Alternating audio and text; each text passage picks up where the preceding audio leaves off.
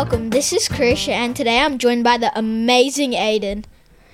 Oh, hi Krish. Thanks for having me here today. I can't wait to chat with you. We've got lots to talk about, including the world's biggest cake. How big is it? Do you know? But first, we're going to be talking about how the furriest and fuzziest astronaut made it to space. You're listening to Nazareth Studios.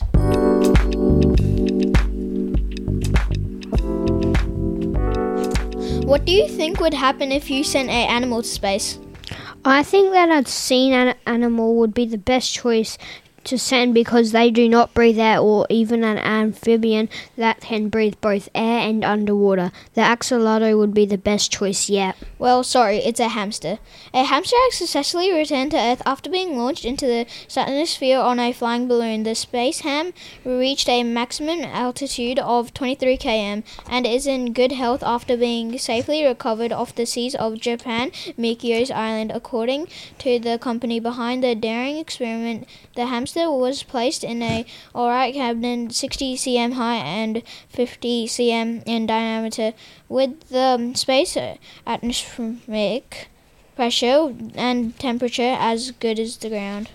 One photograph showed the rodent looking wistfully out the window while 12 km above the Earth. A camera installed inside the cabin showed the animal snoozing comfortably during the gradual ascent. It's hoped this will bring manned space travel to show the mass, and the experiment was designed to give would-be consumers confidence.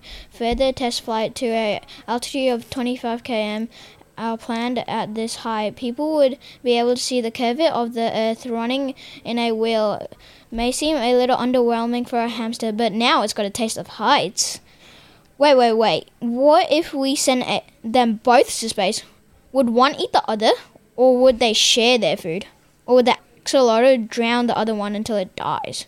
We've got lots more, including the world's biggest cake. Stay tuned to find out more. You're listening to Nazareth Studios.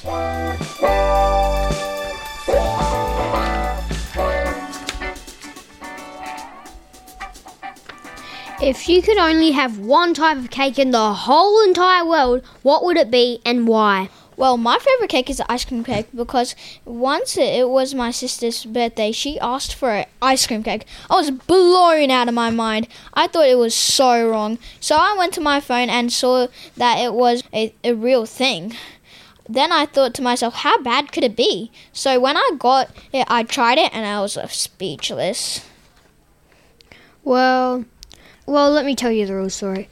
What if you mix 160 eggs and 800 kilograms of dark chocolate and 15 kilograms of orange jelly? The world's biggest Jaffa Cake, of course. The tasty feat was accomplished by former Great British Bake Off winner Frances Quinn alongside Mick Vitti's staff using the company's top secret recipe. The giant cake, and yes, Jaffa Cakes are cakes, was the equivalent of 6,557 regular-sized Jaffa Cakes, measured 175 centimetres in diameter. The 80 kilograms creation in celebration of the 15th anniversary of Britain's Got Talent program.